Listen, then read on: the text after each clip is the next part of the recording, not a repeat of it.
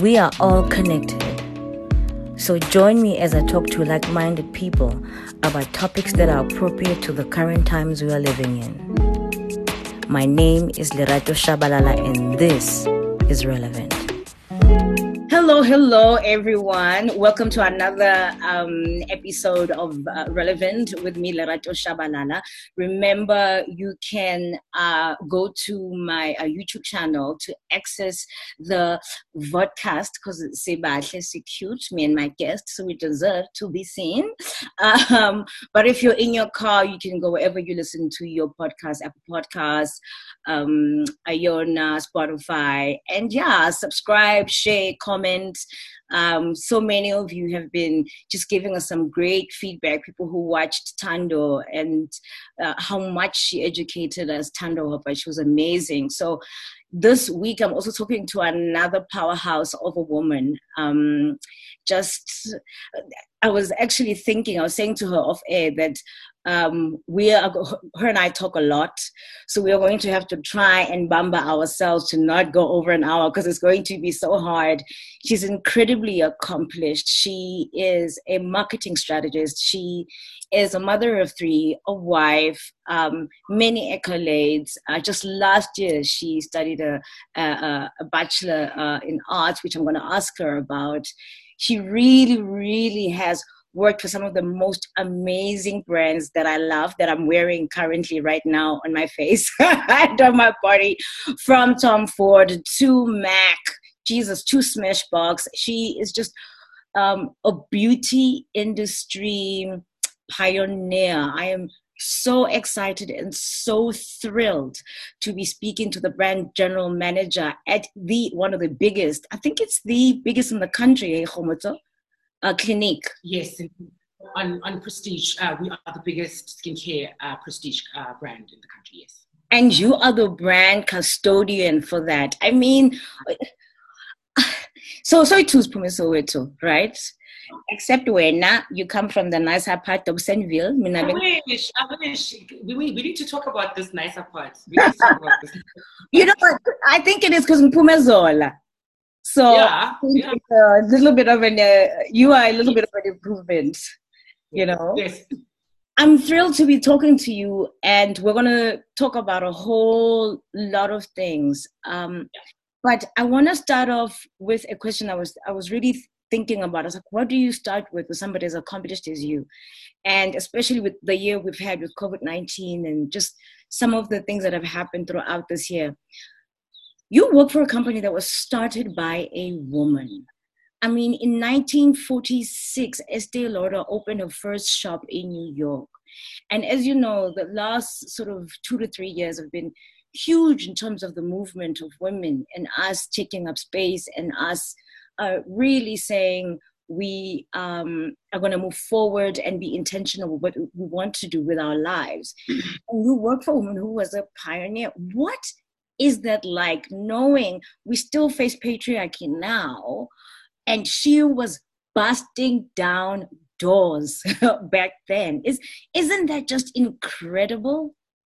That's, you know what, and I think that's part of the reason why my journey has been filled with so much accomplishment, because not only do I work for a brand that was started by a woman, but I've worked for incredible women throughout my career. So when I mean, you know, it's funny when you always start an interview, you always think, how are you going to start? And I always like to start from the beginning because that gives great context. You know, my psychologist, because I have a shrink, and it's a good thing to have a shrink.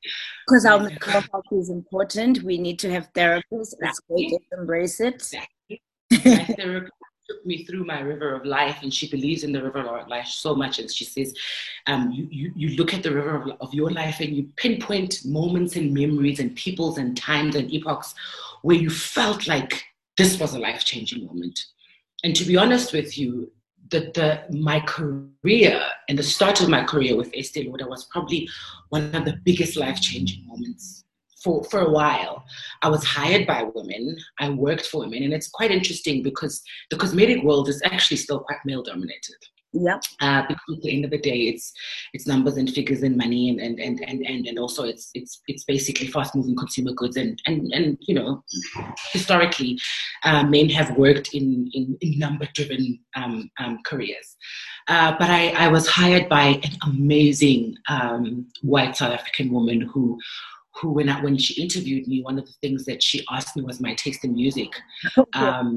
Yeah, I mean, we spoke about my history and my career, and then the conversation ended off with, what is your taste in music and what do you do? What do you like to listen to during the weekends? You know, and then she took a Tom Ford White Patchouli at the time. It was probably one of the top selling fragrances at the time, and she sprayed it on me and she said, "You deserve this because you feel like a bunch of flowers." Yes. And I think that in and of itself was rubber stamping what I've always believed about myself, but to see other people see it in me was amazing because we're not from the easiest of backgrounds, right? No. So my career started off with, well, my career at Estée Lauder started off with women, and when we started with changing the face of the brand, and I'm sure you've seen it over the past 8 or 9 years, how the brand has literally, how the Estée Lauder brand in and of itself has changed. I worked on the Estée Lauder brand. I started as a product marketing manager on the Estée Lauder brand, and I worked with some amazing black and white women.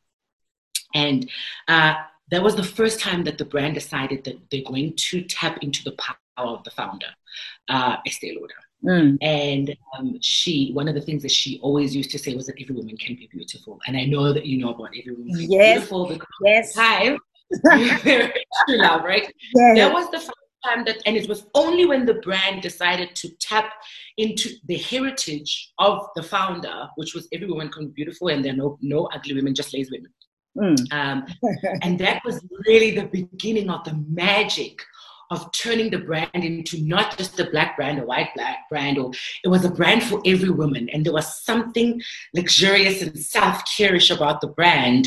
And that resonated even in the way in which we worked. I mean, I worked for one of the most brilliant women minds to this day. Sue Fox, for me, remains the epitome all know Sue Fox. As a former magazine editor, if you do not know Sue Fox, you don't know life. I mean, Sue was probably one of the people that genuinely believed in me.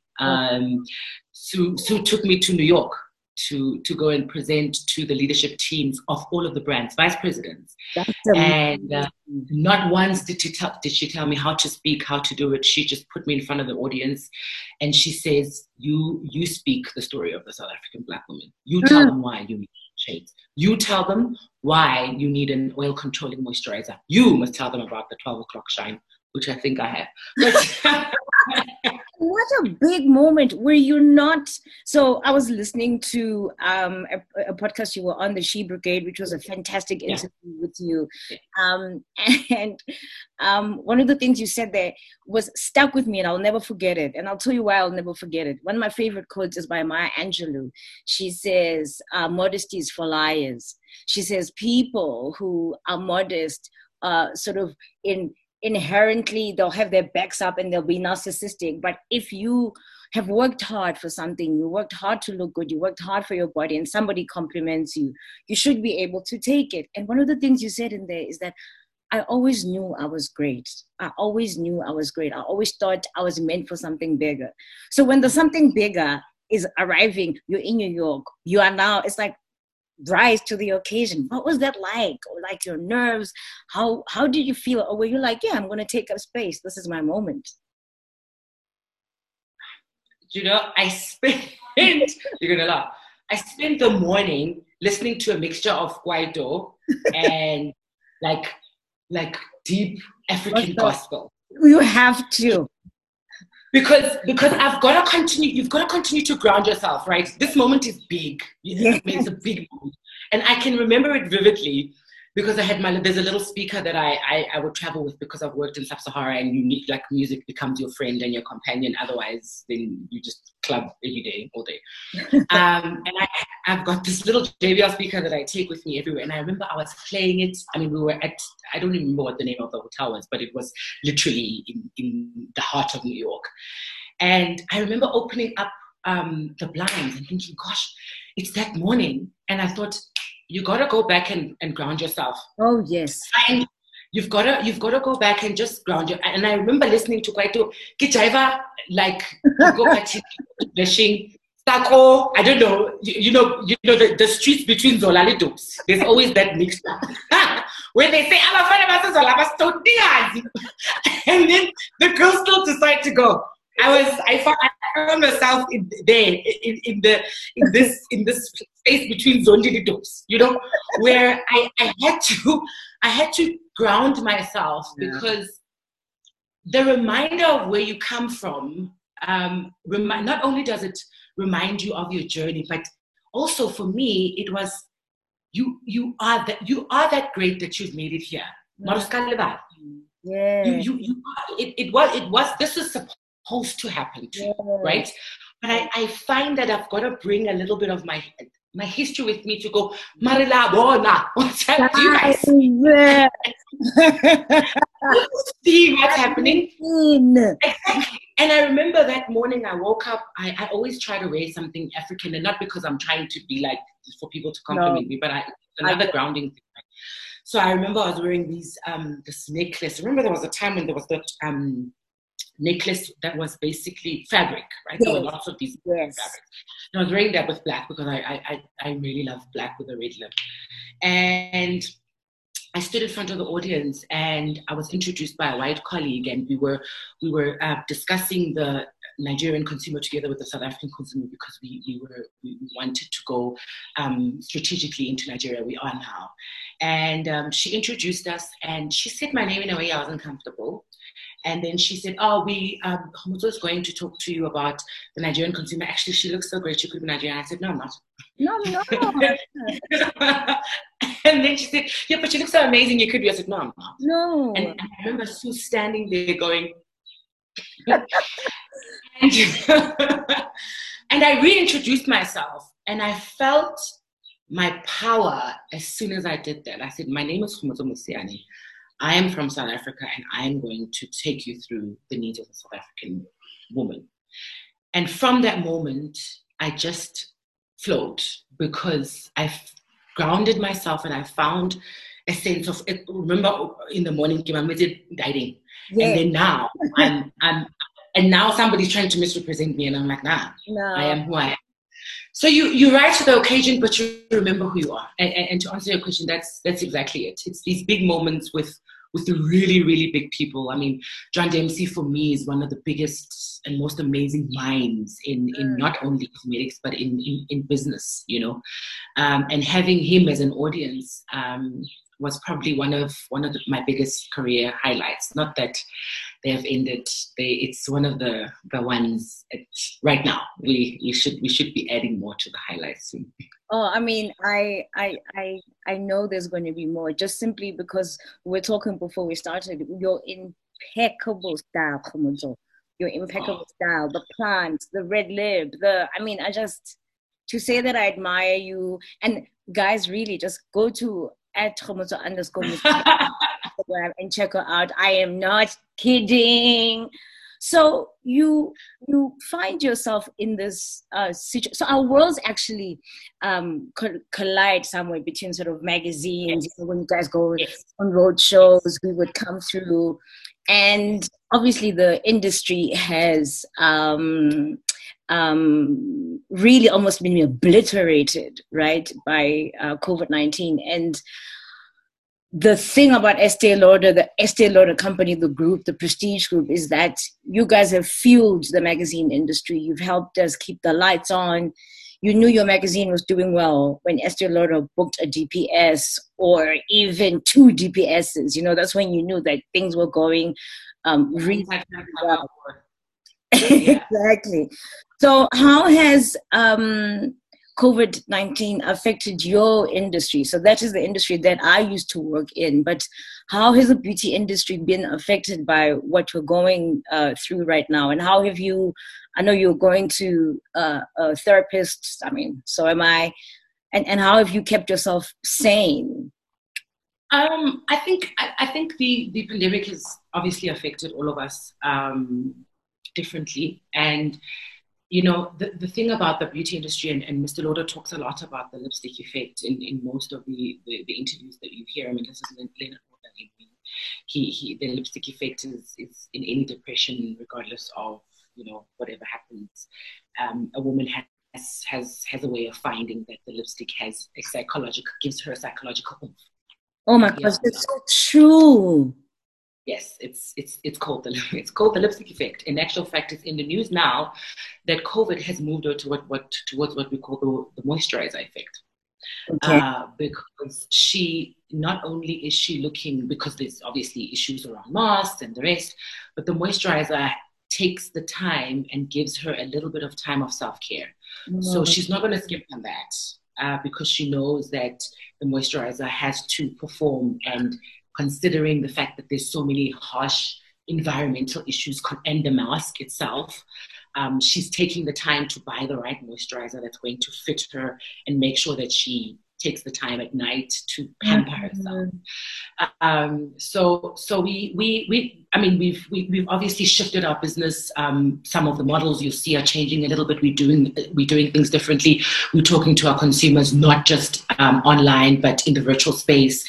And we're changing as the world is changing, and the word pivot has been used a lot lately, and that's what every company is trying to do, right? We at Clinique specifically, I mean, we are pivoting more and more towards making sure that we reach our consumers, whether it's through a Zoom meeting, an Instagram live, somehow because we were touch-based for the longest time, right? In actual fact, one of our values is bringing the best to everyone we touch. So not only are we unable to touch you physically, but now we're touching you virtually. So it's been a shift, and it really has been a time for us to pivot. But listen, we really believe that the best really is yet to come. There's few issues around here and there, lockdowns, as and when they happen, but like Mr. Loda said, the moisturizer effect is in full swing. Yeah.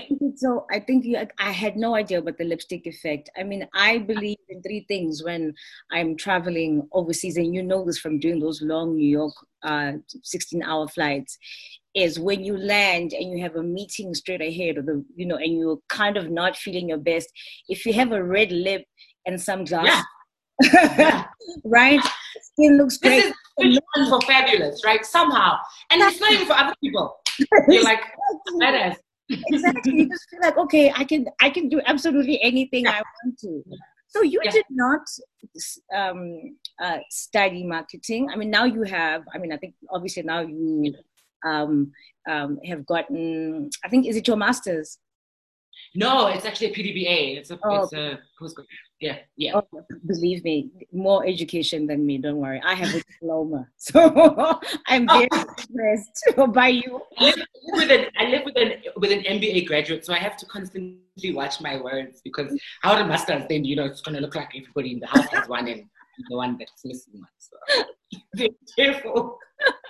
Yeah, no, not to get it twisted. But like, so exactly. But like, so then, you found yourselves, and this is something that's very typical of people like us who come from Soweto, where you started as a receptionist because you don't have a car to get around, and somebody sees something in you and somebody calls you, and your journey is a lot like that. But for over a decade now, you have really been in the beauty industry, very sort of entrenched. And I want to know, why do you think beauty chose you? So, because you choosing it would have been you going to study the thing, but somehow your destiny came towards you. It was like, this is what you're meant to do. Why do you think it's such a great fit with you? Why do you think you found yourself? And it's a big question, I know, but I know you're a highly spiritual woman, and I think you have thought about your journey, and you talk about it so beautifully. So you must somehow think there's a divine reason. Absolutely. So there's a divine and somewhat ancestral reason, which I'm going to take you through. So I come from a family where my grandfather owned the first beauty salon in Dobsonville. No ways. So, No. yes. So at home, we never shop. You know, when there's a shop where you go high. Yes. Everybody had a other people had a shebeen, other people, you know, never said you got the go high, we used to cut hair. Wow. So my grandfather was a hairdresser, a very accomplished hairdresser. And both my uncles worked in my grandfather's hairdressing company. Then my very accomplished uncle, who I will love forever and cherish forever, started together with Herman Mashaba, Black Like Me. No Yep. ways. Yep. And then he left. His name was Obed Tobajani. And then he left Black Like Me, and he started Principal Hair Products. No, stop it, Khomotso. Yeah. That's family lineage? That's my family lineage. And yeah. And then he was the first man to sell a hair company to a multi-international because he sold it to Procter & Gamble when Procter got to the country. And the only reason why he did was because Procter was looking for an in the African hair space, and Herman was not willing to let go of Black Like Me. I actually think he had sold it to Emka or something like that. Yeah. And this guy was no longer interested in Principal. He was a millionaire. He sold Principal Hair Products. I was telling somebody in the office last week, actually, and people were like, "Why are you so quiet about this?" And I'm like, "What does it have to do with today?" He sold to Procter. And then a few years later, he passed away. So beauty is in my genes, Lerato. Yeah. I actually do my own hair. No. Like okay. I do my own hair. I haven't been to a hairdresser in like 3 years. You're such an support.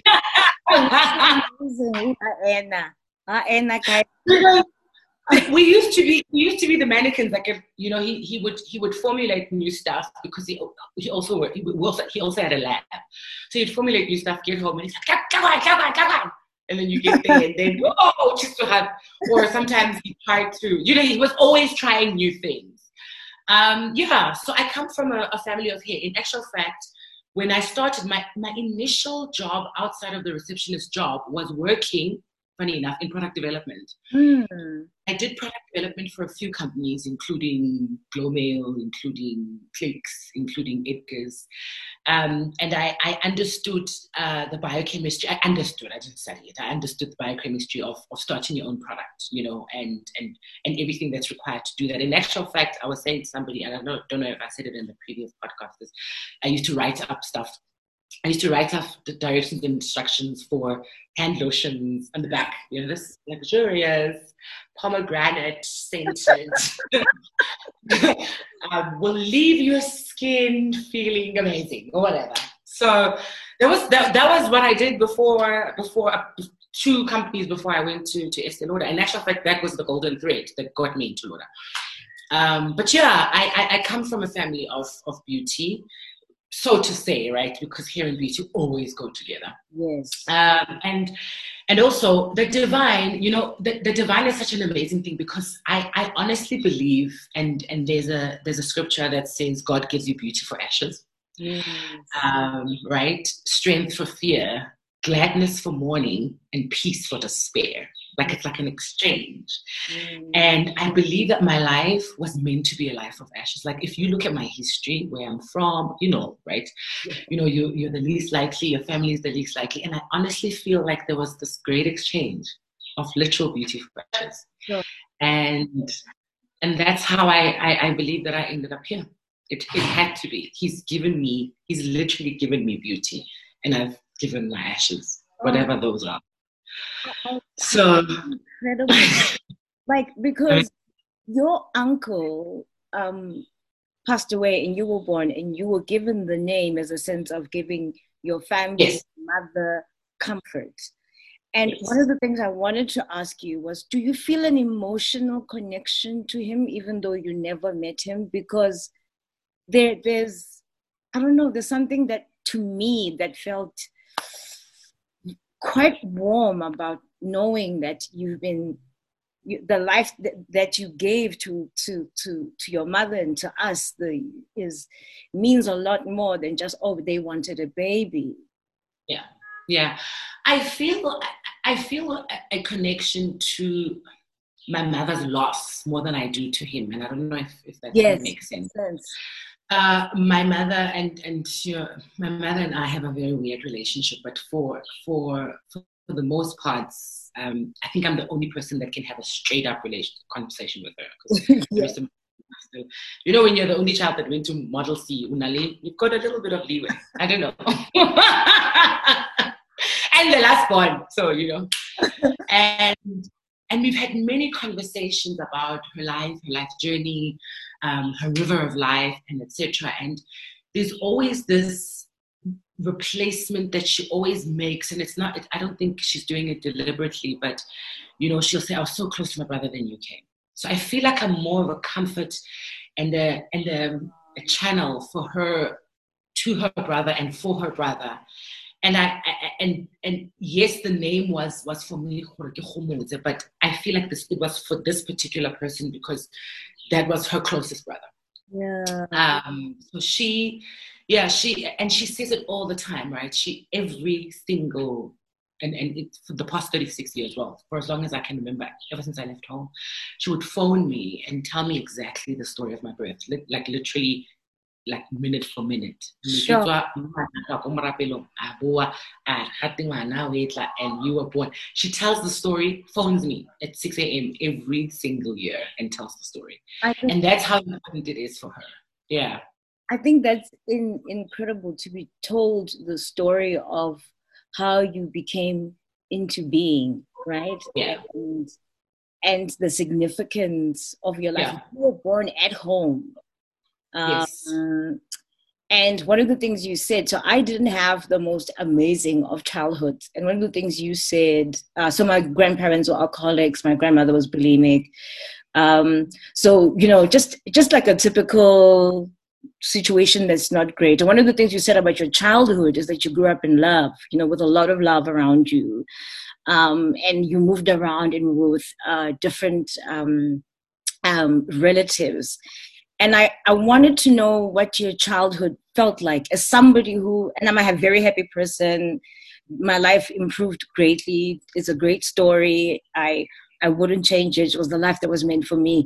But I often wondered how having a good childhood, a loving, beautiful childhood would have shaped me, how different I would be. And I was curious when I heard you, and you sounded like you were really loved. How did that shape you? What was it like being you, younger? That's where the sense of greatness comes from.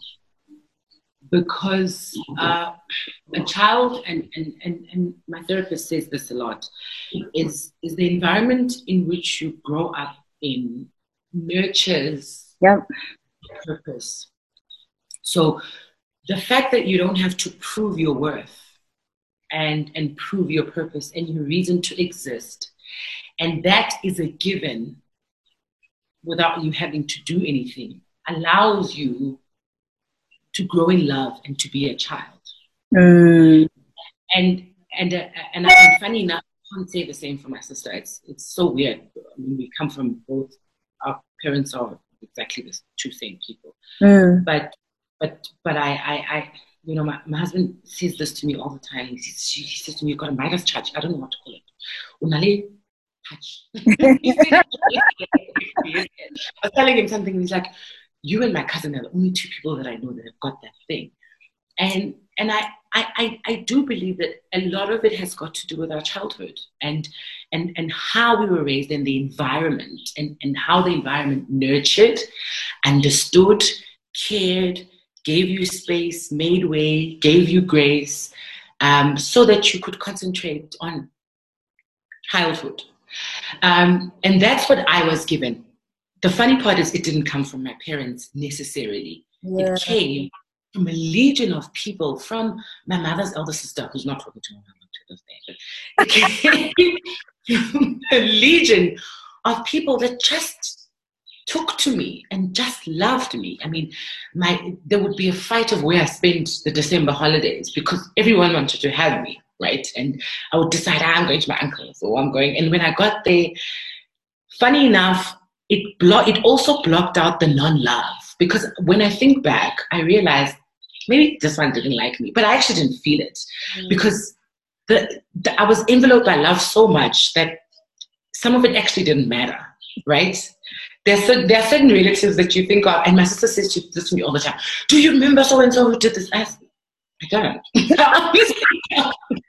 I don't, because I was busy being a child, right?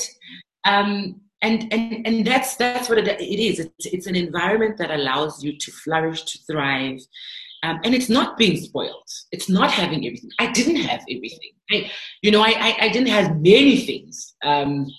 I struggled with sport because half of the time I couldn't buy the stuff, and then I'm like, I got to pray because actually I can't do this, and I hated asking. But at no point did I doubt that I'm loved and accepted, and that was sufficient. In actual fact, it was all I needed. And then obviously, you have your sister who comes in and mothers you, and your mother struggles, and then your aunt, and then your mother's sister, and then your uncle. So I really was surrounded by love, and it's something to this day that I'm making sure that I cultivate in this home. And that home that you started when you were 19 years old, I was, when you were 22, you were having your first child. I was like, oh my God, do you know people are at rest, getting drunk? What I mean, when you're like in the boardroom, you're proper working. And yeah. I think I would reckon that for the most part of your children's lives, you've been a working mother and you're alive. And you also form part of the team that came up with double wear makeup. So you an executive. So do you, now that you are a parent, how are you, first of all, let me start with, did you have mom who works guilt? Did you have that? And if you did, how did you deal with it? Because the beauty industry is highly demanding. Your KPIs are quite high. You have to answer at an international level, which is something I understand because of the magazine industry. We would want to do something, but you'd have to clear it with, this person and that person. Did you ever have that guilt? I started working, and I want to tell you the story. I used to when I was much younger. And then when I started working at Estée Lauder, I was in Cape Town for 2 days, and we were doing something, I think, with Cosmo. And I was saying to Julia Raffaele, I was like, Julia, this guilt, we were talking about kids as mothers. And that woman, and Julia said to me, your children need to watch you hustle. Right. She said to me, listen, we have a family business. We own this thing, right? And everybody is in the business. And the mommy guilt is from my mother to everybody else. But I've grown up watching my mother hustle. Mm. And the reality is, most of the time, women are going to hustle. So your guilt should be replaced by the fact that you're teaching. You're busy putting your children through school here. You're teaching them that a woman can be a mother and hustle at the same time. The two are not mutually, they're not exclusive from each other. It's part of who you are. And she said, the moment you release yourself, Julia Raffaele changed my life. She said, the moment you release yourself from the guilt and you replace it with, you must watch me hustle. And then I said to her, I had a friend who was a stay-at-home mom. When we were talking about this, I had a friend who was because it's possible to have ex-friends. Yes, of course. In fact, you and I need to take a conversation about friendship breakups. That's a whole nother show. People don't want to talk about that. And I've been thinking about it. You manifested it. I was like, I need to talk about friendship breakups. So you and I, our next conversation. Okay. Absolutely. I'm happy. I think I've healed to actually have this conversation. 3 years ago, wow. But anyway, so my ex-friend was stay-at-home mom by choice. And I said this to Julia. I said, the little girl, every time she picks up money, a wallet, a coin, she runs and gives it to daddy.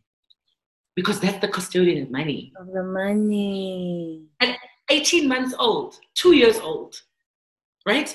Oh. She'll pick up a broom, she'll pick up, I don't know, a spoon, whatever. She gives it to mommy. But anything that's linked to money, it's a wallet, it's a piece of paper that looks, she runs to dad, because somehow that's looked at as the custodian for all things money, accounting, counting, and everything. And she said to me, that's because children learn through seeing. Sure. You've got to hustle so they can see you hustle. And then you've got to come home and do the things that moms do so they can see that there is balance. Yeah. So no mommy guilt. And mommy guilt was the reason why I had stopped myself from going into a job in Africa. And then I decided, stuff it. I'm going to work in Africa. There would be times when I'm gone for 2 weeks. I care about they've got a dad. Yes. Right? Very much so. Another parent. I would be gone for 2 weeks. A week in Abuja, a week in Lagos, and then I'd come back home and spend another week and then go again. And they're fine. They're okay. Yes. Right. And I think okay.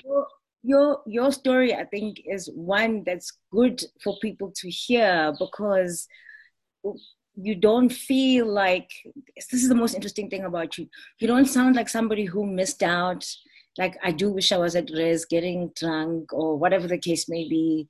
You know, you just, when you speak about your journey, you have this sense of wholeness that doesn't, you don't get it a lot. And you are in a very sort of fickle industry. We are in a fickle industry. An industry that's about beauty and your looks. And I wanted to ask you how your teaching, I know you have 3 children. Is it 2 girls and 1 boy? 2 boys and 1 girl. 2 boys and 1 girl. So her being the only girl there, and you being in a very sort of, you know, perceived to be perfect, have this and that. What are you teaching her about beauty, self-perception, you know, especially coming from the industry that you come from? You know, Neo, my daughter, is teaching me, I promise you, everything about self-perception and beauty. So she is completely introverted. And when I say this, I mean completely introverted. Has got a deep sense and understanding of who she is inwardly. I see this every day, and I watch her and I think, could that have been me or is it him? She's just come out as bisexual 3 weeks ago. Sure, I saw on your Instagram. My next question was going to be, how did you take that? But you see how much you have to talk about. Okay, let me pace myself. Calm down. But also, she is not interested in anything beauty related, right? The only thing that you can do for a teenage daughter is to teach them. What did I say to my son yesterday? Because I was shouting at him about it in my sleep. Cleanliness. You must be clean. When this is first and foremost, because you know there's the armpits and the pimples and this awkward face and they look terrible. So at the moment, I'm just teaching, just be a clean human being. The basics. Yeah, the basics, right? She really isn't interested. But one of the things that I do on a day-to-day basis, and affirmations are a big thing in our home, huge thing in our home. And our affirmations are not necessarily linked to looks. We talk a lot about significance. And that's because if you think about it, the 5 of us have basically all grown up together. Because we were all so young when we started this shindig here. This thing that we're doing. So, this whole thing, yeah. And there's a certain openness towards, when I say everything, I mean everything. In my home is probably one of the most, I would like to think, and I'm praying for this every day, my home is the one place where my kids feel completely accepted for whatever. So I don't teach now about beauty. I haven't given her a lipstick. I would love to say to you, I've given her a coming of age lipstick. No such thing. There's no such thing here. I'm watching her as she teaches me the pace in which she would like to learn. And at the moment, she's in this awkward hands in your pockets, always in tracksuits. I think I'm going to significant other somewhere. I don't know. But yeah, you're always in braids. Or she's always in braids. I think it's just the easiest and least. And if the braids are not done, that's the only time you'll see my child upset.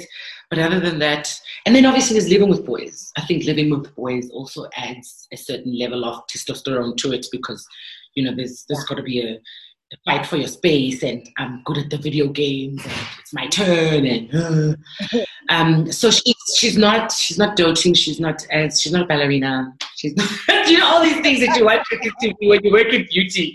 She's not well kept and amazing and great and groomed, and no, she's a raggedy 13-year-old.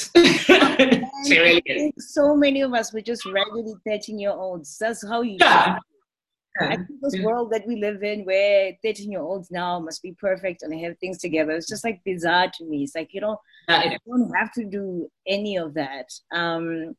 But when I was looking, when you wrote so honestly about her coming out as bisexual to you, I thought to myself, sure, Homonso, I'm even 10 times more impressed than I thought I was before, because that speaks to your humanity. And I love your language in which you say, she's teaching you a lot. Because remember, society perception is that the elders, the parents, the guardians, we teach. But actually we learn a lot. We learn a lot. What did you learn about yourself in that moment when she came out to you? Just about yourself and how you reacted and all of that. One of the things I learned is that, and she's teaching me this, right, is respecting your truth, and respecting the truth of others. And I wrote it last week, I think. I said, it's good for you to have your truth, but you've also got to respect the truth of others. And, someone else might say to me, it's just a phase, but it's her reality. Someone else might say, but she'll end up with a man. That's fine. But today, right now at 3, she says that she's bisexual. And I honor that. Yes. And I honor that moment. And I honor the space that she finds herself in. And I am honored that she feels, because it was over lunch, we were sitting at Casalinga and we were doing a round robin in the table, and we were like, and then we're not boyfriends. I think like both. And I don't think that the dad heard. And here's the thing about Neha. The dad didn't hear, and we continued. Then the next Sunday or the next Saturday, we were having a conversation with the dad. And I said, yeah, but she told us. And I called her, and she came out, and she says, yeah. I said, you want to tell daddy what you... Oh, she said, I thought you heard me. Like that. Like ceremonial and coming out, and I'd like to... She owns her truth, and she lives it daily.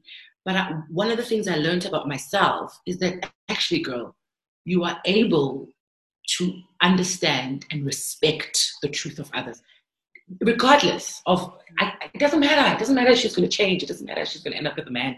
It doesn't matter if 3 years down the line she's going to be as feminine as anything. Today, this is my choice. Right now. And I honor this moment, and I honor the fact that you're able to talk to me about it and really trust that I'm not going to freak out, and wish I didn't. It's the least of your problems, guys. Children are on tick. Okay.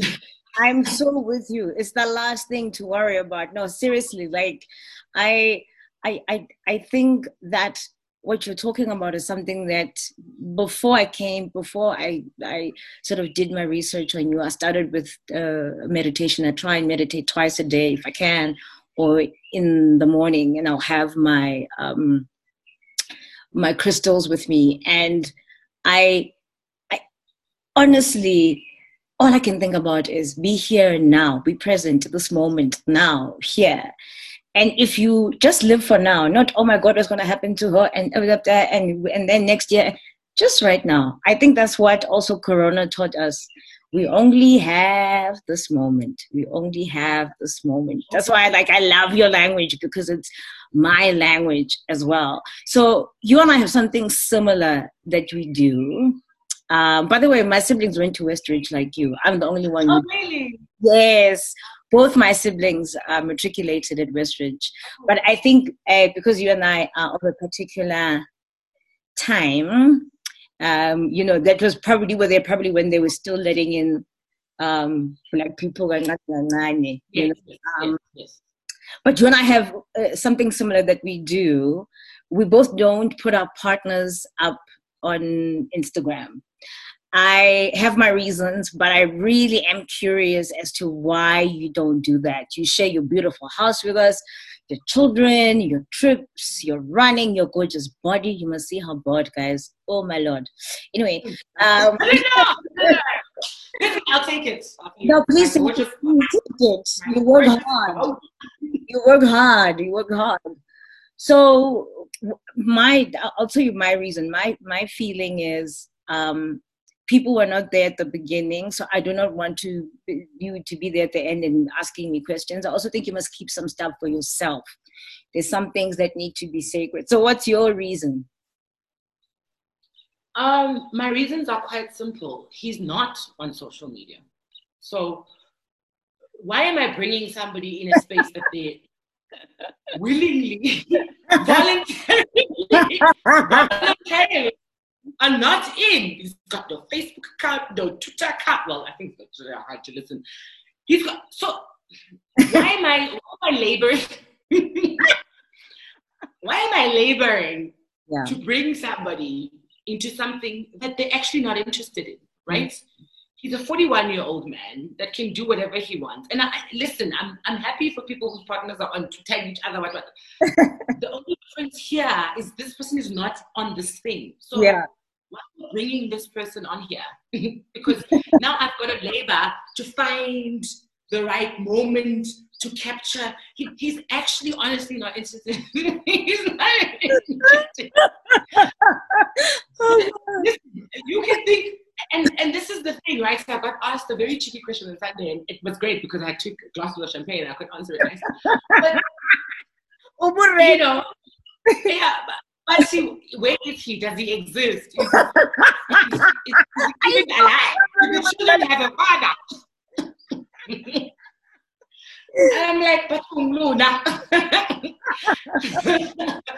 listen, he's here. He just doesn't want to be here where you are, where you see him. But he's crazy. He's watching soccer. But why am I bringing somebody into a space that they actually natively don't want to be in? Yeah, really. I will listen if it's something I want to share with you about him. Of course, you graduated to MBA. Congratulations, happy anniversary or whatever, But he's not here, and we don't live here in this thing. So, I'm gonna curate. His name is Tupelo. I'm gonna curate Tupelo so you guys can feel like, he's in the. Now I must also find a spot to make sure he doesn't. No. If he doesn't want to, as a grown-ass man, then he must stay off because this is not. We don't live here in the phones. Yeah, I know. My plants can agree because they're mine. And my children, to a certain extent, I also have to ask, right? Yes. But a whole person with agency can do what they want, and it's my page. So, did you come to see me? Yes, I'm here. I haven't laughed as hard in this podcast. I hope when I look at it, I'm not gonna regret it. You've made me laugh so hard. I actually I'm crying. I can't. So you can't. No, and I'm not hiding him with funny faces or whatever. He's just he's just not here in this Instagram world. Yes. You want to see him, and you're more than welcome to see him anywhere else. He's actually just a tidbit about the guy. He's probably one of the most intelligent human beings I've ever met. Super humble, super smart, but also it takes a lot to be with somebody like me. Yeah. For very long. That's what I was going to ask, that our partners are very important in our growth and our advancement as human beings. And I was going to ask, because you guys have grown up together. You were a teen. You're a teen when you got married in your age. And now you're 36. And so you have become, and I know it's happened with me, where you go, separately because you don't grow in the same direction. So I was like, I was going to ask you about him as a man, to be able to just grow with you and support you and be with you and look after children for 2 weeks while you go to Niger. You know, that's an extraordinary person to be with. Yeah, yeah. One of the things he said to me when I started my career at Estée Lauder, I said, it's time for you to fly. I mean, that for me was, and it's got no conditions. It's time for you to fly, right? But also, one of the, and I don't want to make this a relationship talk, but you've got to allow your partner to grow into the different versions of themselves as often as they feel like Oh, you need to say that loud for the people at the back. Yeah. Oh, you do. So bad. You have to give space for your partner to grow into the different, many versions of themselves as often as they feel. And that for me is what this partnership has given me. Space to grow into myself, but also space to change and to reinvent myself. I am not the same person that he married. 100% not. We're constantly doing, not even revaluations. Listen, our values are the same, and we speak about this all the time. Values change. Values stay the same. Your values stay the same. You are what you believe in and what you intrinsically believe in your core. Yes, who you are stays the same, right? But the rest. Mm-hmm. There was a long time in my life that I didn't drink, and then I'm like, let me have a glass of champagne, and then I like gin, and then I change, and then and the man is steadily and quietly, not even quietly because he doesn't need to say much, but the support that says, oh, so we are on this version now. Great. Yes. Love to meet her. What do you like? You know, that is what has allowed me, what has allowed us the past 17 years of marriage. Because yeah. So it's this constant give, and he talks about grace a lot. You know, he loves the word grace because the word grace is it's also even when you wrong me, right? It's not even when you change, but it's even when you wrong me in your change, that I'm going to make space. I'm going to allow you the space to come back to me when you feel that it's the time for you to. After you've reinvented, I'm still going to be here. Come back to me. And that's, I don't talk about this often. I don't ever actually think I've spoken about it publicly. It's the first time. And that's basically what's allowed this. It's the give. It's the room. It's the grace. It's the you've changed, and I love it. It's the not that you've changed. You know, it's you've changed, and I love it. I will never ever forget this. Do you know that I will never ever forget what you just said? Because the thing about growing is that you sometimes don't even know you're about to go through a gin period. You know what I'm saying? And you find yourself going through it, and you were hoping that people are willing to bear witness of who you are becoming. We're constantly becoming. Michelle Obama said. And when somebody allows you, I had dreadlocks for 20 years, and then I decided I'm cutting them off. It's so good to just be. So I that's just, I'll never forget that. I'll never, I'm actually going to write it down, and I'll credit you every time I say it, because I think it's incredible. So I want to do something I have never done before with a guest. Yeah. But before I do that, I have one final question to ask you. I hope it's not controversial. Right now, you are working as a brand general manager for the Clinique brand, and you really have had an illustrious career by way of being in product development, to going to places like Nigeria and Ghana and seeing what women are looking for there, intrinsically knowing what South African women want, and then marketing products to them, to trying to find to developing a foundation with some of the best minds that works for Black skin. So you have totally worked the industry, and it's an industry that has transformed very slowly. Remember the days when there was one foundation for every Black girl because we are one. Yeah. You and I used to call it the Universal Foundation. Exactly. Exactly.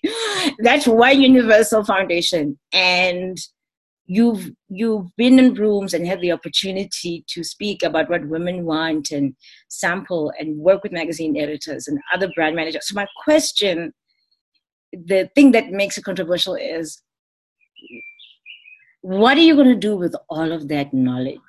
Because I think you know where I'm trying to go, because I do not believe, I do believe that this is the beginning for you. And I know when somebody has had a career for this long and have done really well, you can be just happy with where you are. But what do you want to do with that knowledge? And it's not a what's next for you. It's I feel like this beauty thing, because of your family and the calling and the spirit, and there is something there. And I hope the God and the ancestors are going to allow you the permission to talk about it as openly as you possibly can without giving too much away. But I have an instinct, that the thing that made your classmate in Westridge who sat next to you was white to say, you must say it properly. The thing that made you say, this is the kind of foundation that Black women in South Africa are looking for. There's something. What is that thing? What am I sensing? Like, what is it about your future and product design and marketing and being Black and being a woman and being something is ascending from you? Why do I think so? I don't know. You know, I honestly feel like I'm sitting with my future speaking. And really, you know, I feel like I'm sitting with my future speaking. What I do know at the moment, what I know for sure is that my journey is only just beginning. But what I also know for sure is that there's a certain responsibility that I have to fulfill within the corporate space that's just going to open up a little bit more doors for people like me. And if you were to ask me what my next step is, I'm currently heading up inclusion and diversity as a head sponsor for the affiliate. Because I'm basically representing the South African affiliate to the regional team on inclusion and diversity, and you call it a lot more than just inclusion and diversity, but that's the one space to start. And I feel a great sense of responsibility before I leave the table to add a few more people onto the table. So my future goals are really at the moment to add more seats onto the table and to give people like me, and it's not just Black people, but it's all people of color in South Africa, because I'm very passionate about the forgotten colored, very passionate about that. To you one day about forgotten colored. Right? I think that there's something that we as a country somehow need to help our colored communities towards, and it's something that I'm passionate personally about. But I think that before I move off the table, I don't enjoy being the only one. And yes. Still me. At the moment, it's still me. And yes, there is an opportunity. And you know, I listen to your podcast with Sylvester, and I say this to people all the time. And he's so good when he says, it was so hard without the name, you know, without the Nando's name, without the Viacom name, you know, that too. And I even say to people, it's only 2 minutes and 22 seconds of your time. If you're working, you need to listen to him. Thanks. So that's, you know, I didn't tell you, but I did. I was like, guys, if you're working, you need to listen to this, because obviously, you know, you are Homozo of Estee Lauder, but also I feel a great sense of responsibility to nurture, to bring, to open, to send the ladder down, whatever you want to call it, because I don't enjoy being lonely. And at the moment, I'm the only. Yeah, my friend Lynette Ntuli said, being the only is very lonely. And I never forgot it, because It's not great. South Africa deals with accomplishment. It's yeah. Don't look at it and go, I'm the only, and as a result, I'm great.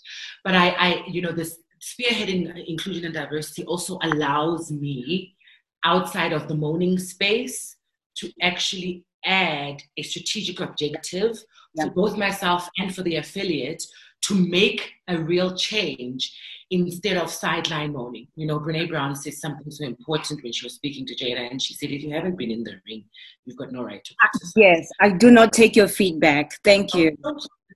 So let me go in the ring, and let me find ways that are going to channel my energy. Because here's the other thing about Black executives is we moan a lot about lack of experience, lack of opportunities, etc., etc. And then when you're given the space to formally do that, it's too much work. It's an extra project. I don't want to do it.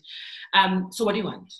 And I feel such a great sense of privilege to be given this for whatever reason, but to be given this and for it to run as a strategic part of the business, to go from our employees all the way to how we develop products, all the way to how our communication codes are done, to how we speak to our consumers, how we shoot, etc., etc. All of that stuff in and of itself is an inclusion and diversity. So it's not just about what you do on the face of HR, but how can I&D add and have a strategic seat in the decision-making table of a company? And that's the part of my journey that I'm most excited about. Look, listen, as somebody who I do talks on unconscious bias, particularly to others, diversity and inclusion, I think it's so important because you cannot ask for...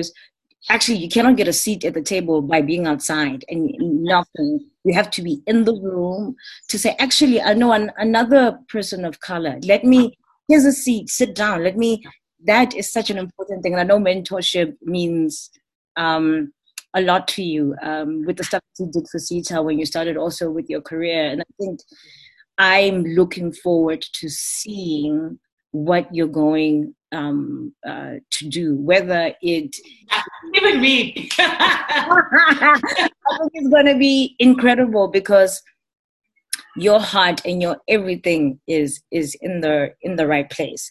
So, like I said, I've never done this before, but it would be a miss for me not to do this with somebody who you look after. Clinique, Smashbox, it's been Tom Ford, so I've got to ask you, by the way, 8 Hour Cream needs to make me an ambassador. Let me just say that. Guys, I've been using 8 Hour Cream on my lips for years. Ask all my friends, they will tell you. I know how much it costs. From the time beauty editor said use it, I used it. Yeah. Also, I'm calling into my future. I have a Tom Ford shrine. Ululu was I love Lulu for introducing me to Woodwood too. So maybe one day I'll do an ad or something. Okay. Look at me. Ne? So, because of the amazing brands you have worked with, I want to ask you some questions. I'm going to pretend this is a magazine spread, and it's a 2-pager on you. Okay. So, first question. It's just 10 questions, no? Yeah. First one is, what is your all-time favorite fragrance?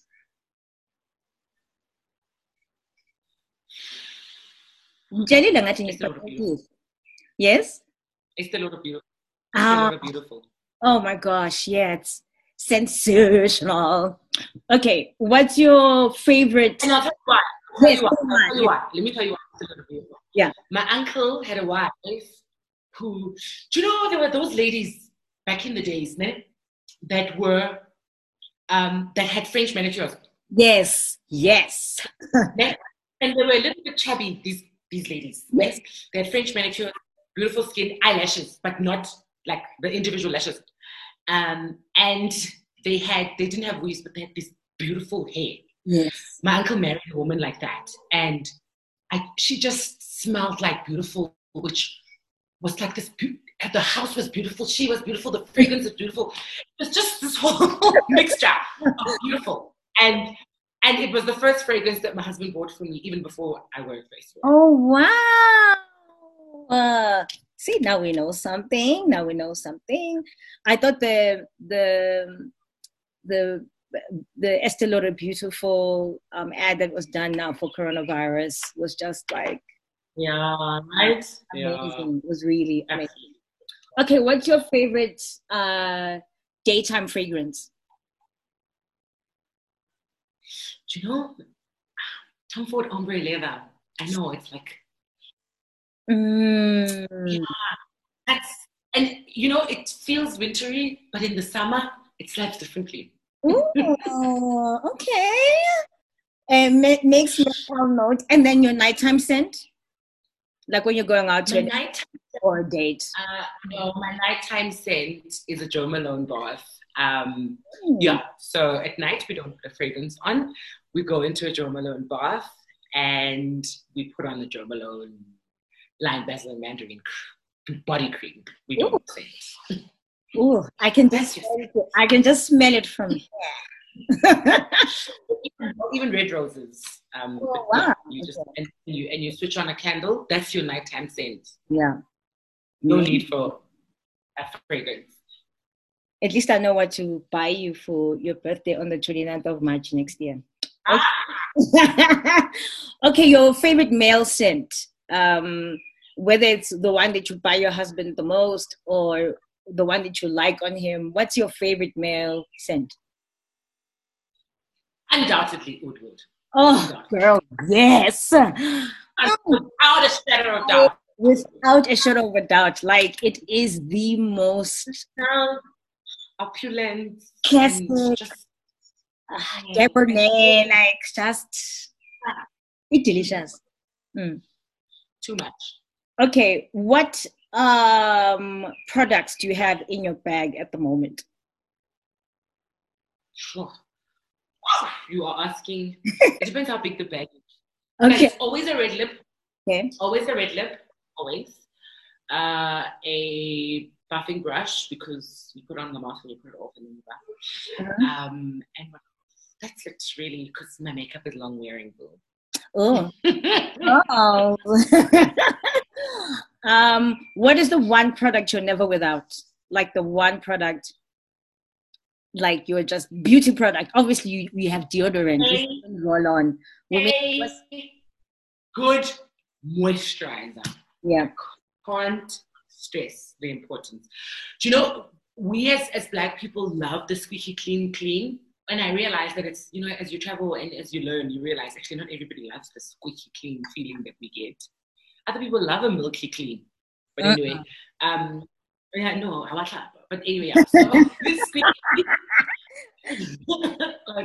the squeaky clean needs a moisturizer. Like it's just ready for a moisturizer. Yeah. What is the product that you believe is most underrated? Like that people don't shout about, that you're just like, more people need to use it, more people need to know about it? Do you know, I'm going to say something and it's going to sound controversial because there's been so many controversial things around it. The power of a clarifying lotion / toner, please understand me, and its ability to wipe away dead skin cells because the process happens every 7 days. Yes. That's the difference maker in my skincare routine. You can wash your face, but if you don't find a way to wipe, because your skin shades every 7 days, it does itself. It's just to take away the dead skincare cells. Difference maker, clarifying lotion. Listen, you're the plug. Okay, last 3 questions. What are your 5 skincare essentials items? A cleanser. Okay. Okay. It is across all. You said skincare. Yes. Okay. A cleanser and exfoliator, a moisturizer, a serum, and sunscreen. Yeah. Oh yeah. Sunscreen. Black people. Sunscreen, please. Don't tell us black don't crack. Yeah. Sunscreen. It's not even funny. You need sunscreen. Yeah. Second last question is, who is your beauty icon and why? Oof, my beauty icon. That's a difficult one. Gosh, I haven't thought about it. Really? You see, I patrek you. That's a patrek. Oh my gosh. That's a patreking of another kind, actually. It can be somebody you know, your mom. No, really, actually, gosh, this is a lot. Hold on. You see, this is great. This is what I live for. I live for asking questions you have not been asked because, you know, you've done so many interviews. Do you know, I'm going to say somebody, and it's not going to be a surprise to you, but the day that I met Lulu Ndevu, I was like, oh.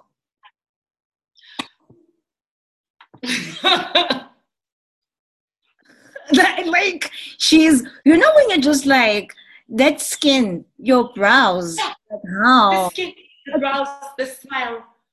I used to hate taking pictures with her because I'm like, yo, I can't. Lulu's one of the most beautiful women I have, and she taught me a lot as well about how to take care of your face and how you look and how you smell. Gosh, I couldn't agree more. Yeah, let's give it to Lulu. Ben, I'm giving it to you. If you're watching this, I'm giving it to you. We are giving it to you, Lulu. We love you. We're giving it to you. And then my last question is, please complete the sentence for me. Beauty is being your most authentic self. You know, I really believe in the power of authenticity, even in fake 2020. You watch a woman who's gained an extra 3 kilograms decide that she looks fabulous. Decide. Me too. You know, it's something that shines through in what you believe about yourself without seeking the external validation. Yeah. There's something that shines through with just a undeterred, I'm still hot. I don't know. For me, it's what you intrinsically believe about yourself, and it's as authentic as you can get. There are so many things that can make you beautiful. So many. I mean, we're running out of things that can make you feel beautiful. It's ridiculous. But if it doesn't come from an authentic belief of actually I really am, then I don't think you can claim beauty. Listen, I'm gonna carry these extra kilograms with the most cuteness I can, girl. Okay. Because it's the only body I have. You know, honor it. Absolutely. Honor it. Love it. Amazing. People love you back. Like, you are amazing. This is the longest conversation I've ever had on this podcast, but I don't care. It was it was worth it. I hope you continue to get into the rooms where our voices are needed, where our representation is needed, where our bodies are needed. Continue to represent us. Continue to be a champion for authenticity, grace, and beauty. And please do a house tour. At some point. Look at her, she's cringing. She's like, not yet. But you're just amazing.